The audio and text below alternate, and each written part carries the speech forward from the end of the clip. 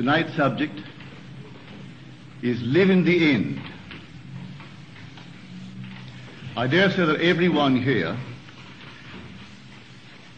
would say yes to the statement of Scripture. With God, all things are possible. I don't think you'd be here if you did not believe in God. And a God to whom all things are possible. But maybe we stop right there and we separate man from God. And my purpose is to show you that we are not two, that we are one. That God actually became man, that man may become God. So let us now tonight give you my reasons for my claims. We turn to the book of John, the Gospel of John. And we are told that the Word became flesh and dwelt among us. Well, that's a mistranslation. The word translated among is the Greek preposition in, within. The Word became flesh and dwelt within us, in us. John used the plural us for the nature whereof we consist. That the Word of God, which is defined in Scripture as the creative power of God and the wisdom of God, did not take upon itself some one person among men. For then that one assumed would have advanced and no more. But Christ, to save all, did not make this man or that man his habitation, but dwelt in us. That same creative Word that created the universe and sustains it dwells in us. Therefore with God all things are possible, and therefore with man all things are possible. So he states it in one book, Matthew, with God all things are possible. But in Mark he states it, all things are possible to him, meaning man, who believes. Can man believe? So this creative Word is in us. Well, what is this creative Word? It's your own wonderful human imagination. That's Christ in man. Man is all imagination, and God is man, and exists in us, and we in him. The eternal body of man is the imagination, and that is Christ himself, the divine body, Jesus. We are his members.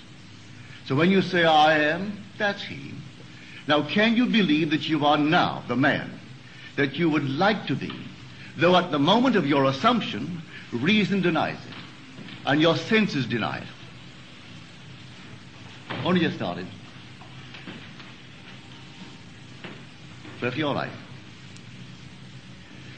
Can you really conceive a scene which, if true, would imply the fulfillment of your dream? Just imagine it. Certainly you can imagine it. But the problem is, will you believe it? Will you believe in the reality of the thing imagined? If I can this very moment imagine myself into a state, any state at all, and dwell in it. Well, now what is dwelling in it? Well, I am dwelling in it. Well, that's Christ. And that is the resurrecting power of the universe. So if I remain in a state, I will resurrect it and objectify it in my world. But I have to select it and enter the state. If the spectator could enter into any of these states in his imagination, approaching the state on the fiery chariot of his contemplative thought, what would it feel like if it were true? How would I feel if I were now the man that I would like to be? How would I know that I could become it? Well, I first, as I assume that I am it, let me think of my friends, those who really would rejoice with me were it true. Let me imagine that I am seeing them in my mind's eye. How do they see me? If what I am assuming is true, they should see me as I am seeing myself. And if they are friends, they should rejoice with me. So let me now assume that I am seeing, reflected on the face of a friend, that which, if I saw it, would imply he sees in me that which I have assumed that I am. Will that work? Try it. I tell you from my own personal experience it works. as we are told in Corinthians. Do you not realize that Jesus Christ is in you? Unless, of course, you fail to meet the test. Now we are challenged. He said, come test yourself and see. Well, this is how I test myself. If Christ is in me, and all things are possible to Christ, then I must find out who he is.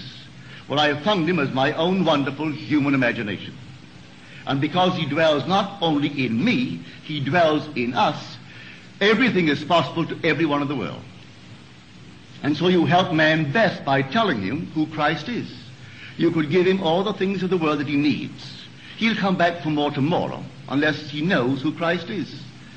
You can give the entire world to anyone in this. They'll spend it, waste it, if they don't know who they are. But tell him who he is, and he doesn't need anything more than the knowledge of who he is and the application of that knowledge. For we are the operant power. It doesn't work itself. I can tell you that your imagination is Christ. And maybe you'll believe me. But unless you actually take it to the point of working upon it and operating it, it means nothing. Well, if this night I really believe it, I would not allow the sun to go down in my sleep unless I feel myself right into the situation of the wish fulfilled. It need not a wish for myself. It could be a wish for a friend, for everyone in my world, because Christ dwells in all, and Christ is the true identity of every man. Then everyone must be myself pushed out. It can't be another if God is one. Therefore I tell myself, as the seeming other, what I would do were I you.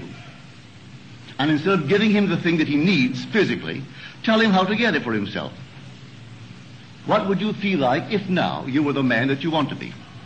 How would you see the world if things were as you desire them to be? Now this is what I mean by living in the end. Robert Frost, just the year before he departed this sphere, he wrote this story for Life magazine. And he said the founding fathers did not believe in the future. What a shock that they did not believe in the future. They believed it in. He said we are always imagining ahead of our evidence. And the most creative thing in man is to believe a thing in. They had no evidence to support their claim to democracy. They were under a king when they threw the king away and began to simply build a concept of the future. They did not believe that the mere passage of time would bring them that dream. They believed it in. And these men believed implicitly in the Word of God. And they believed that if I know what I want, when I pray, believe that I have received it, and I will. Well, if that precept is true, literally true, to be accepted literally and fulfilled literally, well then what am I doing not believing? I should actually know exactly what I would like to be, and discovering what I would like to be as against what I seem to be, dare to assume that I am it. And my assumption, though false, if persisted in, will harden into fact. That I know from my own experience. And I know it's a law. Therefore, if someone is not becoming the man that they would like to be, and they tell me, but I once imagined it and it didn't work, then what are you doing now and still not imagining it? If imagining creates reality, what are you imagining? For if Christ is the only creative power in the universe, and I identify him with my own imagination, well then my imagination is creating reality. So what am I imagining? Pick up the morning's paper, and I'm fed with everything I should not feast upon. All the horrors of the world, all the negative states of the world. After having read it for an hour, then I must either regurgitate or in some strange way rub it out, because I can't go through life feeding upon such nonsense. But if I really know what I want, what you want, what we want, and persuade myself that we have it, if my premise is sound, that imagining creates reality, I should, in the not-distant future, hear you tell me that it's worked for you, and the other one tells me, and I in turn tell you, and go through life sharing this marvelous news with others. So I say, live as though it were true. Just as though it were true. That passage of Shakespeare, we have been taught from the primal state that he which is was wished until he were. Here we find it in Caesar. He which is was wished. until he were. He wasn't born Caesar, the king. But here was an ambition fulfilled because he was wished into it. He desired it, lived in the state, and everything reshuffled itself to conform to that state to which he was faithful. I see it in my immediate circle. Those who you would not think for one moment would ever become prominent, but they desired to be prominent. Those who desired to be successful, as they conceive success. No two see success in the same manner. Some see it through the eyes of wealth, others through rising in some profession, others in some other manner. But whatever they conceive it to be, they can realize it if night after night they sleep in the assumption that they are now what they would like to be. And so we go back that if the Word is truly the Word that creates the system in which we live, in the beginning was the Word, and the Word was with God, and the Word was God. By him all things were made, and without him was not anything made that was made. No, not even the so-called unlovely things. For if all things were made, he has to be responsible for the unlovely things as well. So we are told in Scripture, I kill and I make alive. I wound and I heal. I create the blessing, I create the curses. But now I must choose life. Choose the lovely things, but don't say there's another creator. For if there's another creator, then we are in conflict. So my own imagination can conjure unlovely things if I dwell upon them, or the lovely things. But they can't be two gods. There can't be two creators. And if I can find that creator and identify him with my own wonderful human imagination, then I can pass the buck. I can turn to anything and blame it for the things happening in my life. But I know that many of us are not discriminating, and when we see our own harvest, we don't recognize it. We can conceive that we, in some strange manner, permitted these things to be entertained by us. But we did. It could not have come to pass in any other way. So if I believe it and accept it, well then I will live by it.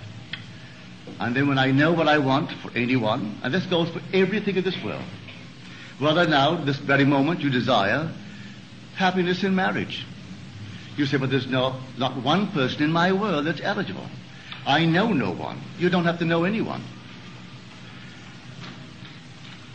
All you have to do is to decide within yourself what you want. Now, what would you do if it were true?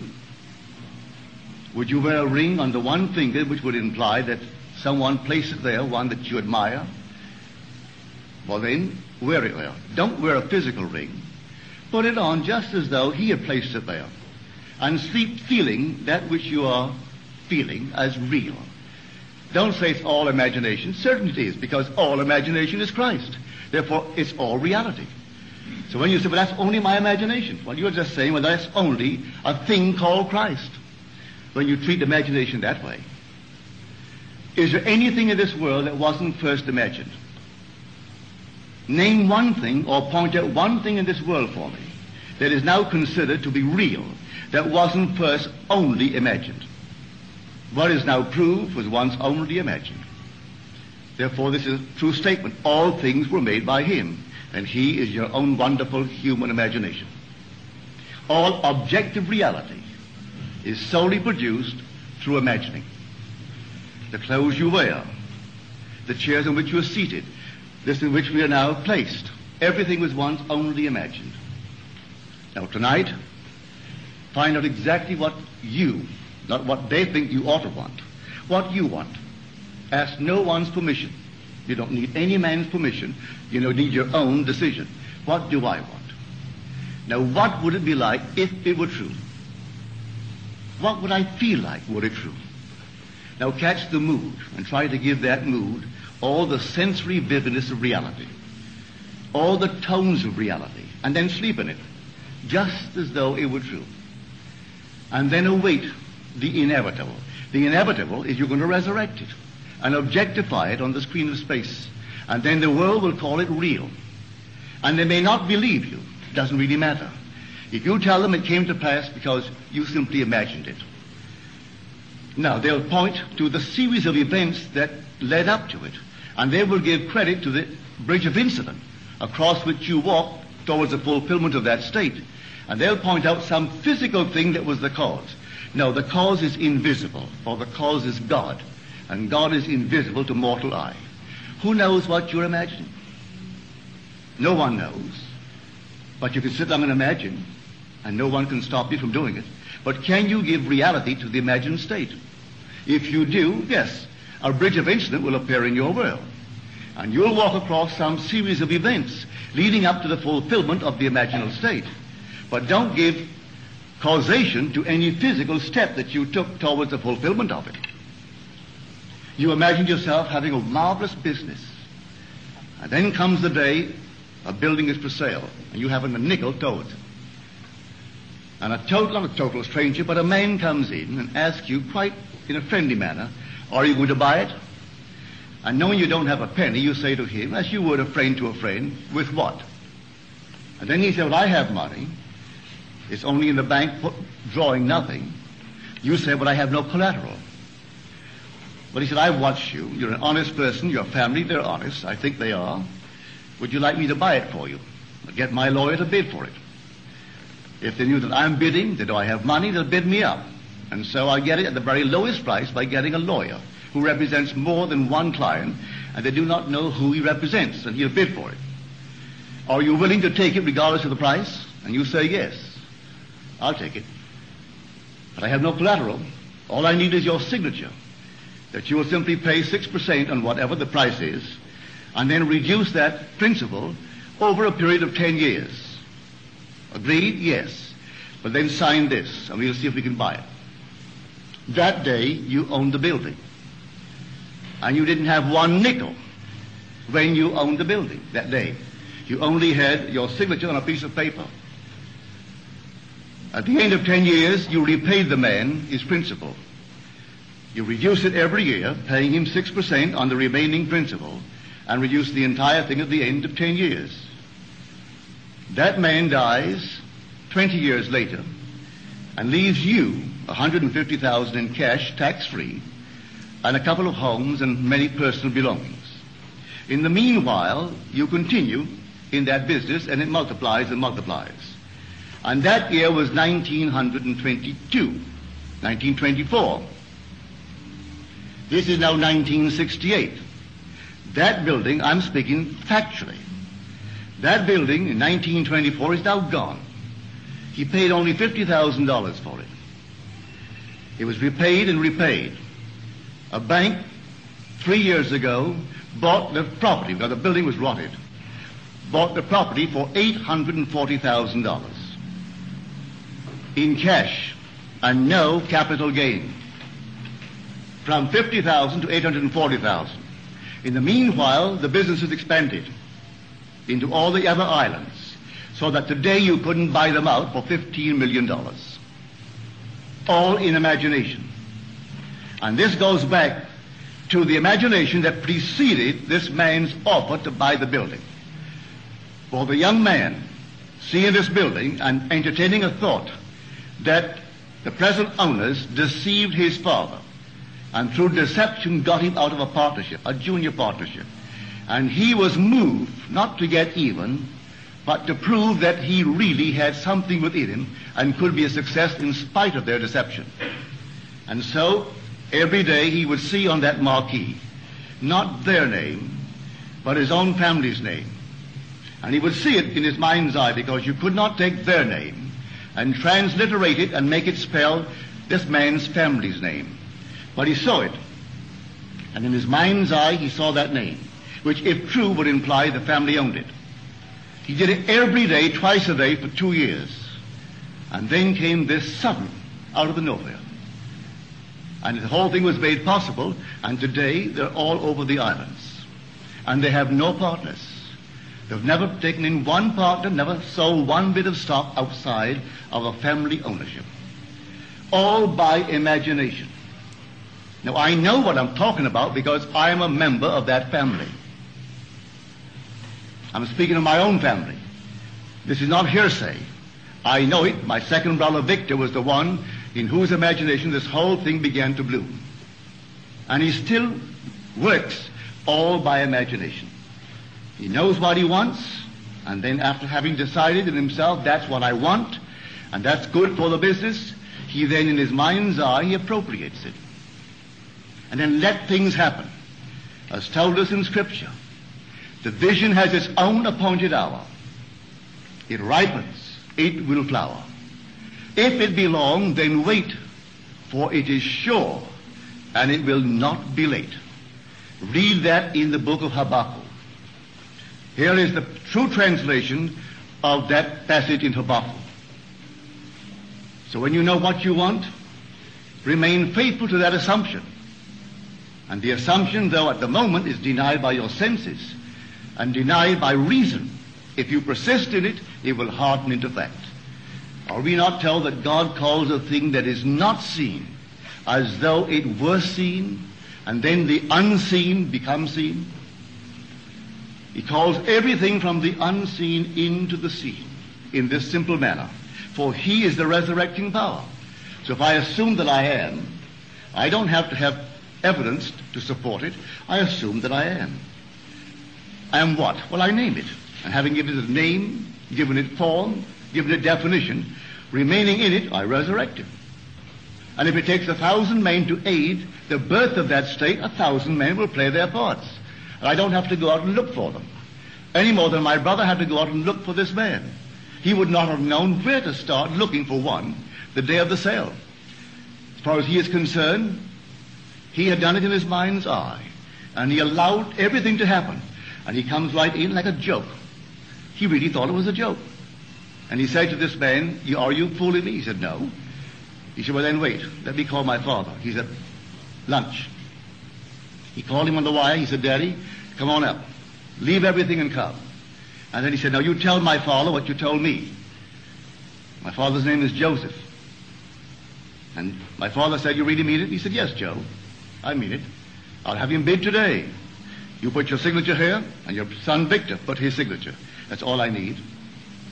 And that was a lifetime friendship. So when that man died, he didn't owe my brother Victor anything. He so loved the friendship and the feeling of, decency that he had with my brother Victor. He gave him $150,000 in cash. And that was tax-free. And the homes, everything was tax-free. And that building, which he bought for $50,000, was sold 3 years ago to the Bank of Nova Scotia. They tore it down and built a lovely structure, but they paid our family $840,000 for that building. So here was a gain, and there was no capital tax gain. None. That whole thing was simply free. So I know what I'm talking about. All I need from you is the acceptance of it. Will you believe it? Will you believe that with God all things are possible? Will you believe that all things are possible to men? Well, you can prove it in the not distant future. But you are the operant power. It will not work itself. If you dare to assume this very night that you have a better job than you now hold, or that you have a larger income, you may be fired tomorrow. Don't be concerned. On reflection, you'll see it was necessary to move you towards the fulfillment of your assumption. You could be fired. And I wouldn't bat an eye if you told me tomorrow, well, I did what you told me. You know what happened? I was fired. I have seen that. It takes someone to fire you to get you into a better job. I have seen that time and again. I wouldn't go out and quit the job. You may be promoted in the job, or you may be invited by some other concern that is competitive to join them. I do not know how it happens. I only know if you remain faithful to the assumption, it's going to happen. And you're going to be promoted towards the fulfillment of the state that you have dared to assume that is yours. I could tell you unnumbered stories along this nature. So here I say, dwell in the end. The end is where we begin. For if I've seen my name on the marquee, that's the end. I don't wait for the incident to take place in my world to move from one to the other, leading up to that. I dwell in the end. If I go to the very end, what would it be like were it true? A health case, not how it's going to become better, but you go to the end, and you say to someone who isn't well, and in your mind's eye you say to them, I've never seen you look better. And have them say to you, I've never felt better. Well, now that's confirmation of what you're seeing. You say, I've never seen you look better. And hear them say to you, well, I have never really felt better. But you may say to me, well, I can't hear people. Oh, yes, you can. You can hear anything you want to hear. You don't have to hear it audibly. Listen to this very moment. You may not be able to whistle a tune. Maybe you can carry a tune in any manner whatsoever. You can play an instrument. You can whistle. You can sing. Well, can you now imagine that you are hearing the battle hymn of the Republic? Listen, can't you hear it? Can't you augment it 1,000 voices, 10,000 voices? Did you hear it at the funeral of Senator Kennedy? Did you see it on TV? Wasn't that moving? When the organ began to peal, and suddenly that lovely soft voice singing it, and the whole thing became, well, the whole vast TV world was filled with it. I doubt there were very many dry eyes when he got through singing the battle hymn of the Republic. Well, I can sing, I can whistle the tune, but I can just right now, I'll stand here and listen and hear the entire thing swell. If I tried to duplicate it with my voice, I couldn't do it, but I can hear his voice as he sang it. You can hear anyone's voice.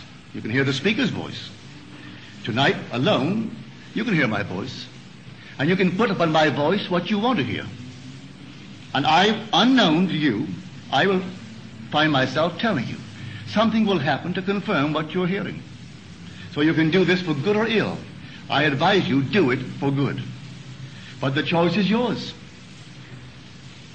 You can hurt and you can bless, but don't hurt. Use your imagination always lovingly on behalf of others. But to tell you that you couldn't do it to hurt is stupid, because you can hurt. But it's entirely up to you. So you imagine what you want. Believe that you have it, and see how it works in the world. Those who scoff at it, or let them scoff. 5 years from now, when you're on the top, they may be working for you. And they've even forgotten that they sat in the same audience with you when you heard and believed, and they also heard, but they didn't believe. And so you moved on, and they remained behind. And that's life. But there's only one creative power in the universe. Scripture names that power as God, Jesus Christ, the Lord, the same power. Because there aren't two gods, there aren't two lords, there's only one. And that one Christ dwells in us. He did not appropriate a single man, as Scripture, the priesthoods of the world teach. They tell you of a single man, and they single out a man that differs from all men. He isn't dwelling in this man or that man. His desire was to save humanity. And so he dwells in us, not in that particular man. He didn't become this one man dwelling in one man. No, let no one tell you that the Christ in you differs from the Christ, and let them name any man they want. He cannot differ. If there is a Christ other than that Christ who is crucified within us, and who rose and continues to rise in humanity, he's a false Christ. And the teachers who teach of an external, objective, different Christ are false teachers. Christ is within, and he rises within. And so you go out and put it to the test. Put it to the extreme test. Christ in us, not out there, is the hope of glory.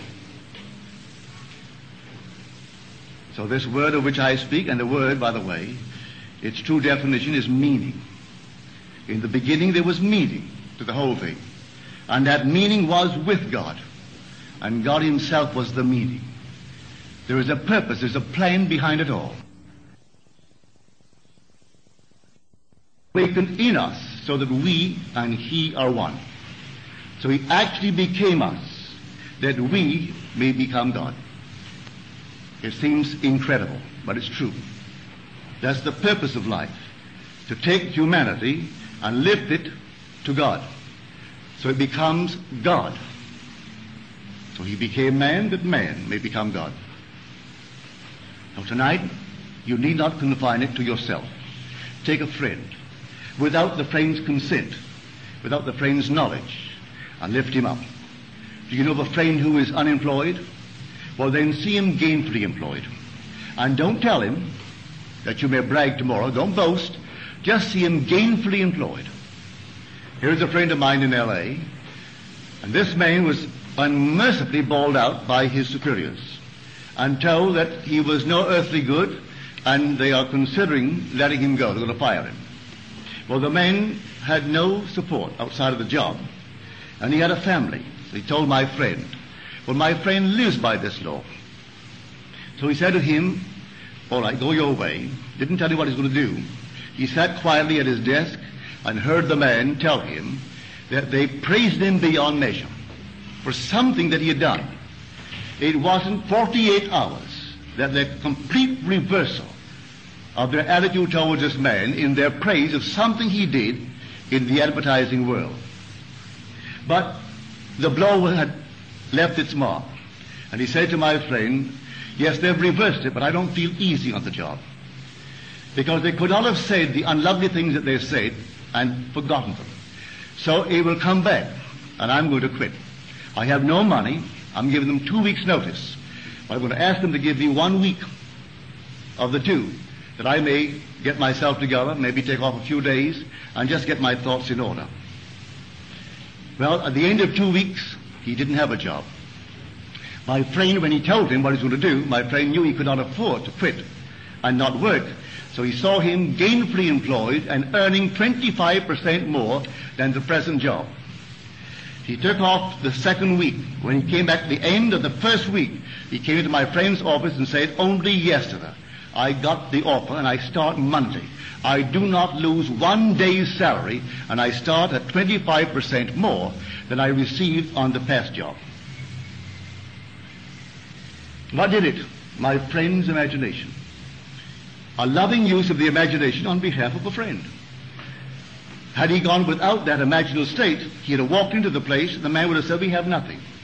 Or we can't use you. Why are you quitting? He didn't ask anything. He simply wanted the man. So if you precede your visit by an imaginal act, they will see you as you see yourself. If you walk in knowing that you're no good, they're going to see you exactly that way. But if you're walking in the assumption that things are as you desire them to be, they're going to see you that way. And this is life. Now, what greater claim can anyone make than to claim that he is God? And when he claimed it, they said he is blaspheming. For here is a man, and the man dares to claim he is God. The 10th of John. And he said, is it not written in your law, I say ye are gods, sons of the Most High? If he called them gods to whom the word of God came, do you say of the one that he anointed and sent into the world that he is blaspheming? Do you know of any greater claim in the world than for a man to identify himself as God and walk as though he were? And not be ashamed to admit it? He doesn't go bragging about it, but he knows in his heart he is one with God. For if his imagination is God and he imagines, well, then that's God. And if he imagines a state and it comes to pass, then he knows the creative power that is God. He doesn't have to brag about it and boast about it, but he doesn't have to hide it either. He doesn't have to bury it and be ashamed of it. He sleeps in a noble state because he's one with God. But let everyone take that attitude and the world will change. Not be beaten, but you can take the whole vast world, if they feel themselves slaves, give them the world, they'll want it again tomorrow. And if a man has self-respect, you can give him all the money in the world, and it means nothing. That goes for the individual, it goes for a family, it goes for a race of people, it goes for a nation. Just as our late President Hoover said, the rise and fall of ideas will determine the rise and fall of men, the rise and fall of nations, the rise and fall of communities. So tell me the idea the community entertains about itself, and I'll tell you that community. But now change that idea of itself, and you'll change that community. Let a family feel important in itself. It doesn't have to have a background. Who has a background? So you go back far enough, and almost everyone who now claims importance will be ashamed of that background. So don't go back, start just where you are. And don't pay anyone to look up your family tree, because you're going to pay them to forget it. Just all of a sudden, start right now, and assume the dignity that is God. That's what your real background is, God. And so assume it. and then walk in that assumption, and if you have children, I hope you do, well then, instill that into the child.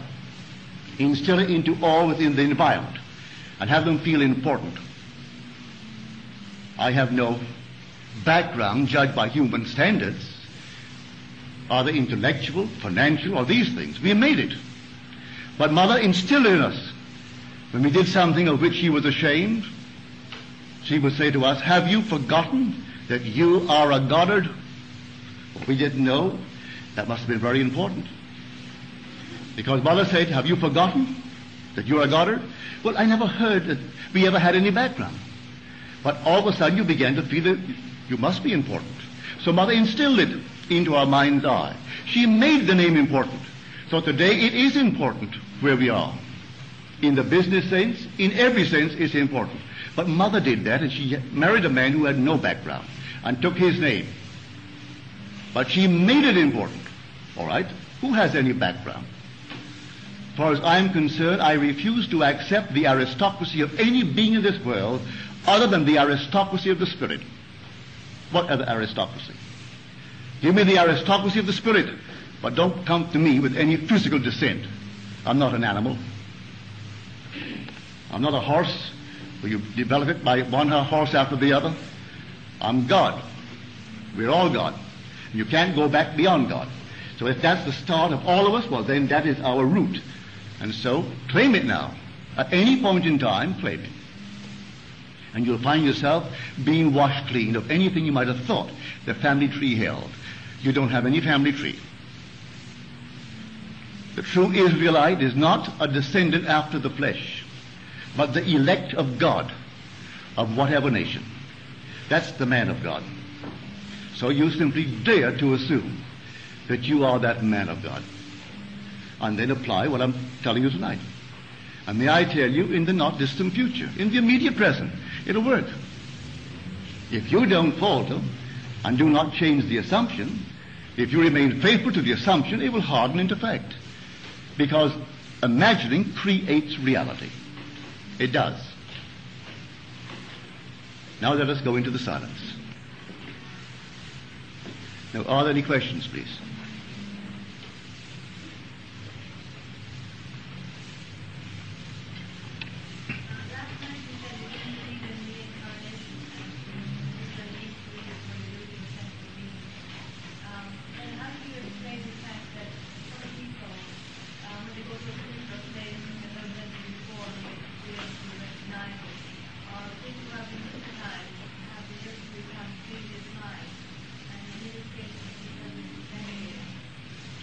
My dear, there's a man in this state today by the name of Krishnamurti.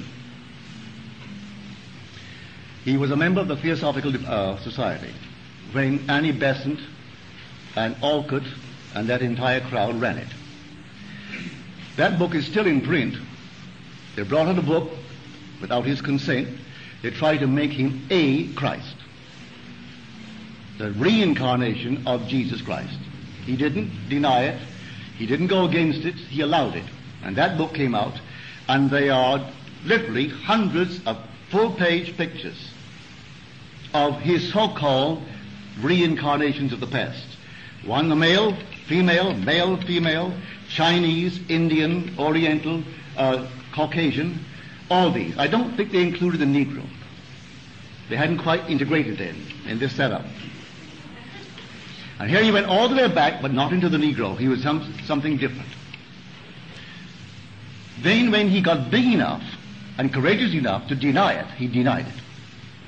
But they printed those books, and they're still in the library, and they're still in the homes of individuals, and now he will go from the world as they have departed this world, and those who will come tomorrow will not know it was refuted, and go along and believe it. I tell you, my dear, stick to the Bible. All these are simply theories, man-made theories for one purpose, to make a buck. It's cruel to say that, but I cannot let it go by. 99% of them are in it only for $1. Seems cruel, but I'm telling you what I know. I've gone through these many isms. Has nothing to do with spirituality. you are individualized, and you tend forever towards greater and greater individualization. You will never lose your identity. You will awaken one day and you are the Lord Jesus Christ himself, without loss of identity. That's the great mystery. I will know you. And when you awaken and you're born from above, and you behold the fatherhood of God, and you being the Father, I will know you. You will not lose your identity, and yet I will know you to be God. I will know you to be Jesus if I'll know you as you are now. And it will not seem strange to you that you are Jesus. You will not bow your head in shame, and yet you will not lose your identity. Yes, ma'am. What about women? And I have seen when the Pharisees' confession of the mouth of Christ, the veil, the flashing eye. I have had these men and women too, who make these claims. You can induce it. You can actually induce it by an assumption. I'll give you my own personal experience of the crucifixion, and it's so unlike what the world teaches. I have experienced Scripture. Scripture has been fulfilled in me. I found myself this night in the fulfillment of the 42nd Psalm, which is, and he went with them in a throng to the house of God. He led them in a gay procession to the house of God. Well, here I am in this enormous crowd, all like the Arab world. And as I'm walking with them, a voice out of the blue sings out. And the voice stated, and God walks with them. A woman at my right asked the invisible voice, and if God walks with us, where is he? And the voice answered, and all heard the voice. And the voice said, at your side. She turned to her left, looked me full in the face, and began to laugh. And she said to the voice, you mean Neville is God? And the voice answered, yes, in the act of waking. Then the voice spoke, but from within me. No one but the speaker heard it then. And the voice said within me, I laid myself down within you to sleep. And as I slept, I dreamed the dream. I dreamed, and I knew exactly what the end of that sentence would be. He is dreaming that he's I. With that, I became so emotionally thrilled, I felt myself drawn into this body that was on the bed. For this took place in the spirit world. I felt myself drawn into this body, and this hand was a vortex, this hand was a vortex, my head a vortex, my feet vortices, and my side, the right side, a vortex. And I knew then what the crucifixion was. It was sheer ecstasy. It wasn't painful at all. You can't describe the thrill of these 6 vortices nailing me to this body. So you're told in the 10th of John, no one takes away my life. I lay it down myself. I have the power to lay it down, and I have the power to lift it up again. And in spite of that statement, they teach year after year that a group of men murdered him and nailed him to a wooden cross. He is not nailed to any wooden cross. The universal Christ is nailed on humanity. This is the cross. And he did it willingly. I laid it down myself. No one took it from me. And I experienced that night. So you can bring all the arguments in the world about this little stigmata. That's no stigmata. There was no blood running there. The whole hand, both hands, whirling vortices. And the head a whirling vortex. And the side a whirling vortex. And both feet, the soles of my feet, vortices. And they are 6. Yes, sir.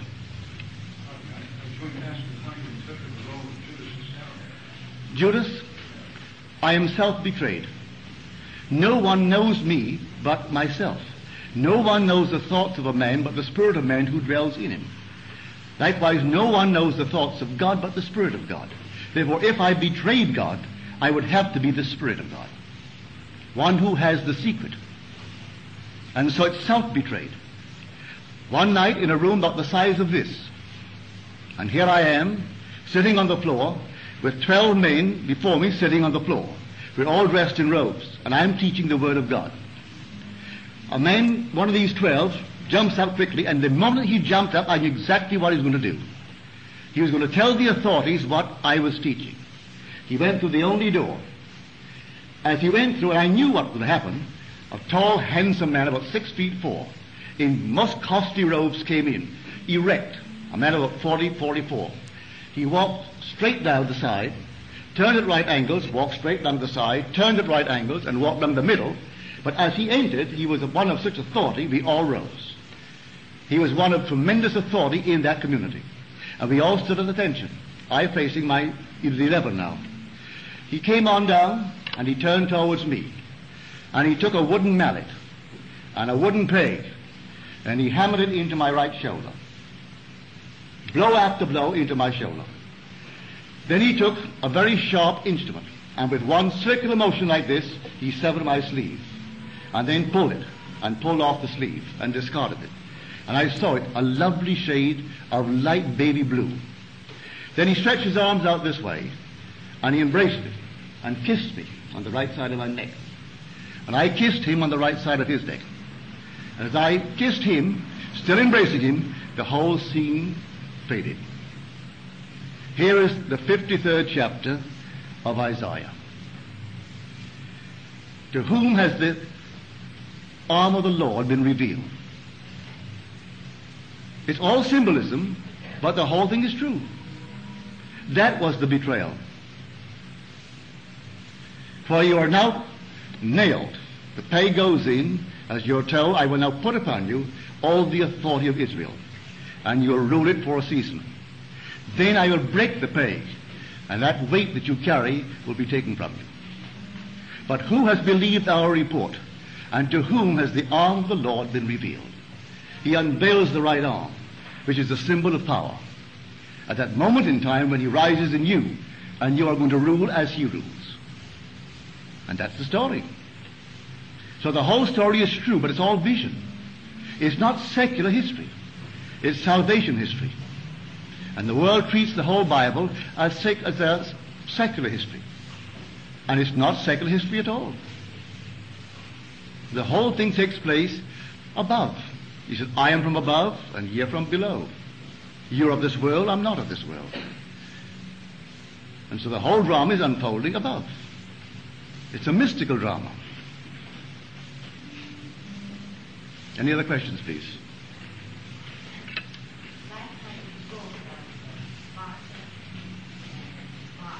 Yeah. Mm-hmm. Mm-hmm. Yeah.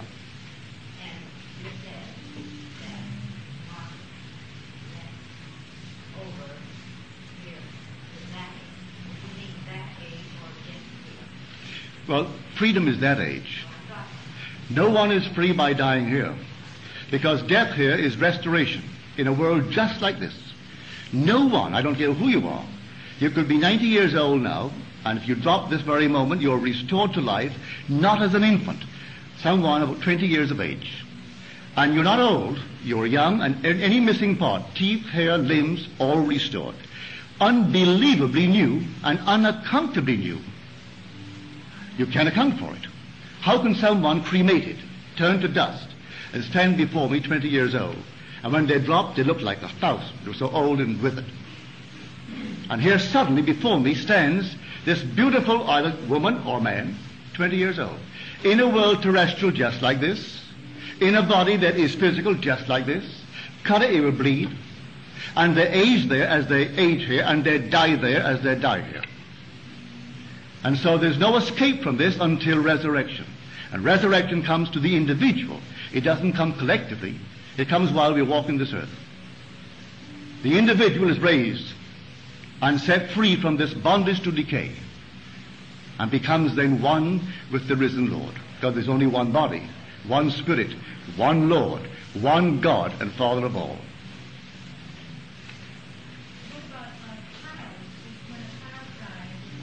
Continues to grow. Continues to grow. He is the God of the living, not the God of the dead. This world is the world of dead. People won't believe it. Everything here is dead. If you see it from above, well, you'll have to see it to understand what I'm talking about. If you see this from above, everything here is like, well, something that is dead. And you can come down, you can't change it from above, strangely enough. I've tried to change it from above. Look at the body, it's on the bed, and it looks like something like a carcass that is dead.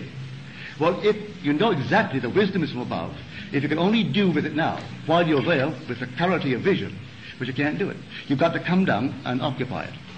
And then you forget. This is the world of death. Yes, sir. Pardon me? Animals? I only know this much. One night I found myself at the top of a very tall ladder. And below me, I would say the forest. The beasts of the forest, like tigers, lions, jaguars, all the wild beasts of the forest. And they were angry, and I was afraid. I stood on the very top rung, and I was really concerned for my safety. They were angry looking and moving with all the anger of the world. Then it dawned upon me, but that's myself made visible. That is the creative power, the enormous power in me. I arrested the activity in me, not in them, and they all stood still. They were frozen as though they were made of clay. I came down the ladder and they were dead. Their life was in me. I came upon a scene, a simple little scene. And the scene was just like a Sunday afternoon dinner. And they were dining. And the minute I saw them dining, I knew that if I could arrest the activity which I was feeling within me, that these people would go still. They'd all be still. But I had no sooner entertained the thought than I did. I froze my head. As I did so, here was a foursome, two young fellows, about 21, 23 years old, and their parents in their middle 40s. And one fellow facing me was having soup, and he had just brought the soup spoon this far. When I froze the activity in my head, he couldn't move it.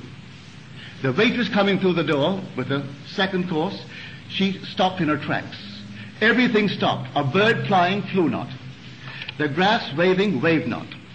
Leaves falling fell not. Everything froze. And when I released the activity in me, all things continued in their course. The bird that was frozen and arrested continued. Now, if I froze that bird right now, and he's in flight, will he not fall? If a bird is now still, it can't remain in the air and be still. It has to be in motion to remain in the air. Well, it was not in motion and it didn't fall. Everything froze, and the leaves could not fall. And the waitress walking with that second course couldn't walk. And the boy, young fellow, 21, 22, he couldn't continue the action. And when I released that activity in my head, then he continued the action and took the soup. And she continued to bring the thing, and I saw that when I woke from that state, everything changed in my world. That everything here is dead. And we are the animating power. Without man, everything would be dead. Nature would be dead. For God is in man. And were it not that living word is in man, everything here would be dead. And you take that power and arrest it, and everything is stand still. For the world is yourself pushed out. Well, the time is up until the next.